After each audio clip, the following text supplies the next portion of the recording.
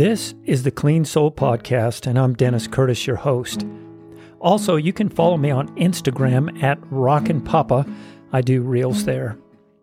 Today's podcast is titled, I'm Telling the Truth. You know, when we know something that's really good, we want to share that truth, and that's a little bit of what I want to talk about today. I've done another podcast titled Worship, and it's a good 30,000-foot view of worship in general. If you haven't already listened to it, when you get a chance, go out there and listen to it. It's a pretty good overview. But in this podcast, I want to dig down deep into a couple of little areas of worship. So let's get with it. First off, God does not need our worship to fix his ego. In fact, God doesn't have ego. True worship has been designed for you and for me. It's for our benefit. When you think about God and all that he's done, all that he's created, everything has been designed for us, for our good. When we worship God, we speak of things that he has done. We talk or sing about his attributes, how gracious he is, loving, kind, powerful. But what is going on in our hearts and in our minds as we worship is very important. This is an avenue to line up with truth. You see, the world system is throwing all kinds of garbage at us. Lust and pride, power, bragging, seeking a position. All these things in the world battle against the truth, and they can affect the way we think and the way we act. When we worship God, we line up with the truth, and it positively affects who we are and what we do. Jesus tells us in John chapter 8, verse 32, that if we follow him, that's being obedient to his teaching and his commandments, that we will know the truth, and the truth will set us free. Free from the power of sin, of lust, of pride, the love of money. But there's a process and there is stipulations for us coming to God in worship. In the Old Testament, God set up a system of sacrifice and offering in order to come into his presence. After the deliverance from slavery in Egypt, God had the Israelites build a tabernacle, a place where God would be with his people, a place of meeting with God. This tabernacle worship was a shadow or a type of worship leading to the ultimate worship that you and I can experience today in the new covenant through Jesus' blood sacrifice and his resurrection from the dead. This is a fascinating study when you look into the Old Testament way of worship, but it is a reflection, a shadow of the relationship that we now have with God in the New Testament. Let's read Psalms 100. Shout for joy to the Lord, all the earth. Serve the Lord with gladness. Come before him with joyful songs. Know that the Lord is God. It is he who has made us, and we are his. We are his people, the sheep of his pasture. Enter his gates with thanksgiving and his courts with praise. Give thanks to him and praise his name. So here we have a process. It's not really a process. God, he's not mechanical in what he does, but it's a way of worshiping God, and he tells us about it here in Psalms 100. It's not all-inclusive by any means, but I want to explore this and look into it just a little bit deeper. Step number 1 is to acknowledge our Creator with a understanding and a confidence of his goodness and his power so that we can shout and sing and speak of who he is and do it happily. So shout for joy to the Lord, all the earth. Serve the Lord with gladness. Come before him with joyful songs. Know that he is God. Very important that we have a relationship with him, that we understand who he is, that he is good, that he is loving and kind. Next, with the tabernacle, the Old Testament tabernacle in mind, we enter his gates. In order to go to the tabernacle, there was a fence around it, and only the priests and the Levites could go in through that gate with thanksgiving. We are told to enter into his courts and praise while we are inside of his courts. As born-again Christians, we are now priests of God. Men and women, we come to bring sacrifice. We come to bring thanksgiving and praise. After going through the gate, we enter into that court where the tabernacle is. And if you look at the tabernacle, there was a place of sacrifice, a place of washing, cleansing before you went in to the holy place. But there's a little bit more to this for us as Christians. Jesus teaches us in John chapter 4, verse 23 and 24, "Yet a time is coming, and has now come, when the true worshipers will worship the Father in spirit and in truth. And they are the kind of worshipers the Father seeks. God is spirit, and his worshipers must worship in spirit and in truth." The process of entering the gates with thanksgiving and his courts with praise can be done in two ways: sincerely or insincerely. Like mechanically. We just do it because we know we should, without a heart attitude. God is looking for us to speak of his worth, praise and thanksgiving, from our heart, from our spirit man in truth. In other words, he's not looking for false worship.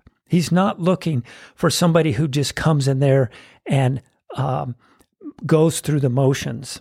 I remember when I used to go to church many, many years ago, I would go to a specific church and you would stand up, kneel down, and you'd kind of repeat whatever was in that book. And I wasn't born again at the time, but it was completely empty worship. There was no heartfelt in worship in that time. I just looked around, wondered what the people were thinking, and it wasn't doing anything for me. I was actually there at one time just to please a girl. And it just doesn't work. That's not the type of worship that God's looking for. We're not to worship to exalt ourselves either.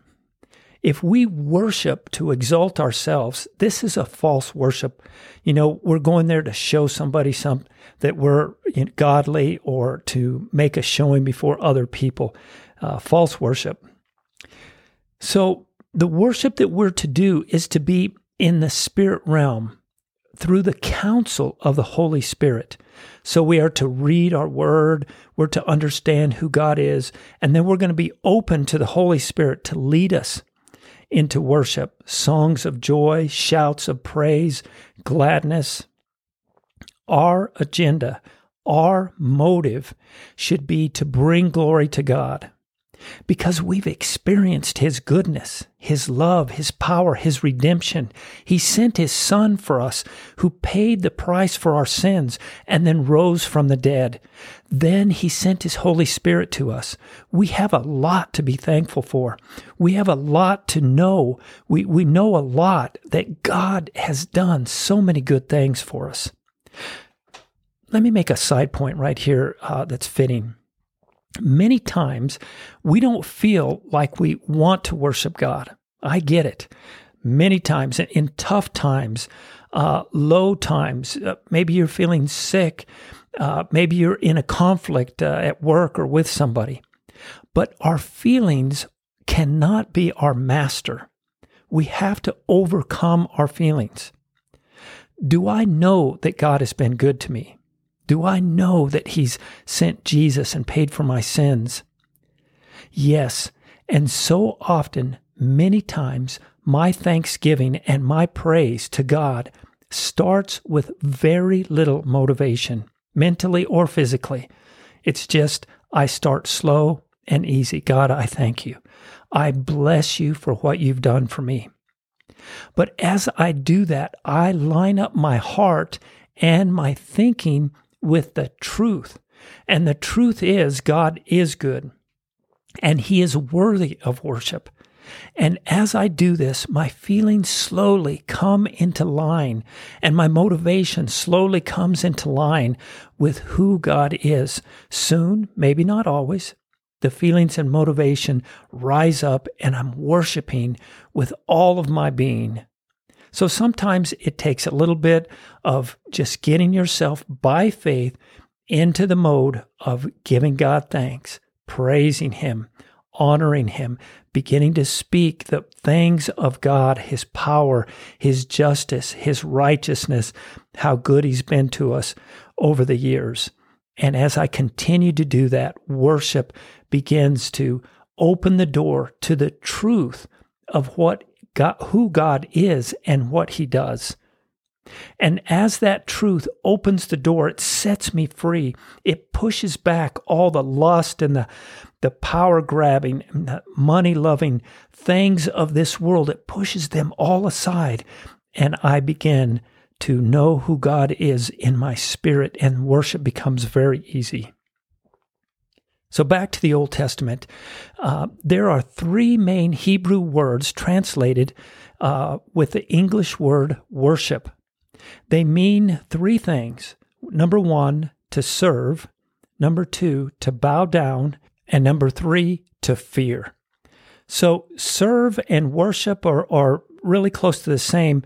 But in order to serve God in the Old Testament is that we would be obedient to His commandments and that we would worship and sacrifice to Him in accordance with His law.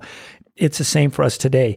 If we're obedient, like Jesus said, if we follow Him, then the truth will set us free. Bow down.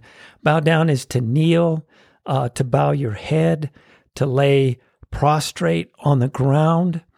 And laying prostrate on the ground and kneeling is a place of submission and vulnerability. You know, when you get on your knees, you can't just jump up and run. You're kind of vulnerable in that position as well as laying prostrate. So these are the three words. The last one is fear. Fear is not an evil fear, but it means to tremble. It means that you have great respect for God's authority and His position and His ability. Jesus mentions fear of the Lord in Luke 12:4-5. He says here, I tell you, my friends, do not be afraid of those who can kill the body, and after that can do no more.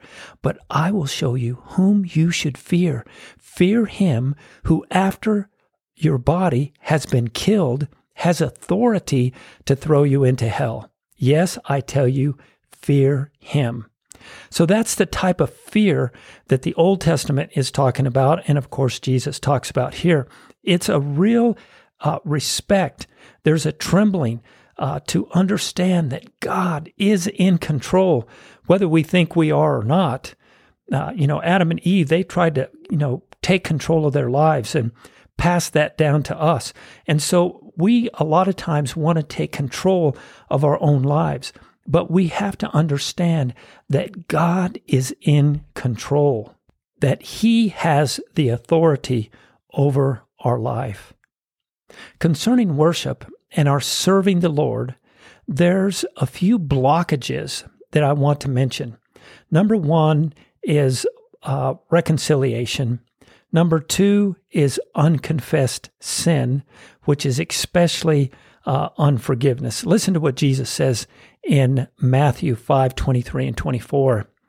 It reads, Therefore, if you are offering your gift at the altar and there remember that your brother or sister has something against you, leave your gift there in front of the altar. First go and be reconciled to them, then come and offer your gift. What Jesus is saying here is that it is our responsibility to get right with other people. It's like the second greatest commandment, love your neighbor as yourself. So if somebody sinned against us, it's our responsibility to go to them and say, hey, I sinned against you. Will you forgive me? And if you have sinned against somebody and you know it, it is also your responsibility to go to them and tell them, hey, I ask you for forgiveness because I've done this, or, whatever the case may be. But we're to reconcile with people around us. That's what Jesus is saying. Now, that's the opposite of the world. The world doesn't want us to do that. But Jesus does. This is part of his teaching. This is part of, if we follow Christ, we're obedient to his ways, the truth will set us free. So we do these things. Mark 11:25, and when you stand praying, if you hold anything against anyone, forgive them, so that your Father in heaven may forgive you your sins. 1 John 1:9, if we confess our sins, he is faithful and just to forgive us for our sins and cleanse us from all unrighteousness. So that is something that we need to do to get our hearts clear so that we can worship. Make sure we're forgiven for our sins and forgive those who have sinned against us. These are the stipulations for real spiritual worship. Cleaning your heart, confessing your sin, forgiving those who have wronged you. This is an opening for our heart and a freedom for the Holy Spirit to come in and move in our heart. So worship, there are some stipulations here. We know who God is. We acknowledge his goodness, his holiness, his loving kindness, and all the attributes about him. There's many, many attributes. You can even write a list of his attributes. So when you don't feel like praising, you can read them and give God thanks for who he is and begin to praise him. As we do this, we line up into the spiritual truth of who God is, even in this dark world, and we enjoy the presence of God through worship. This has been the Clean Soul Podcast with Dennis Curtis. If you have questions or comments, feel free to visit me at thecleansoul.org.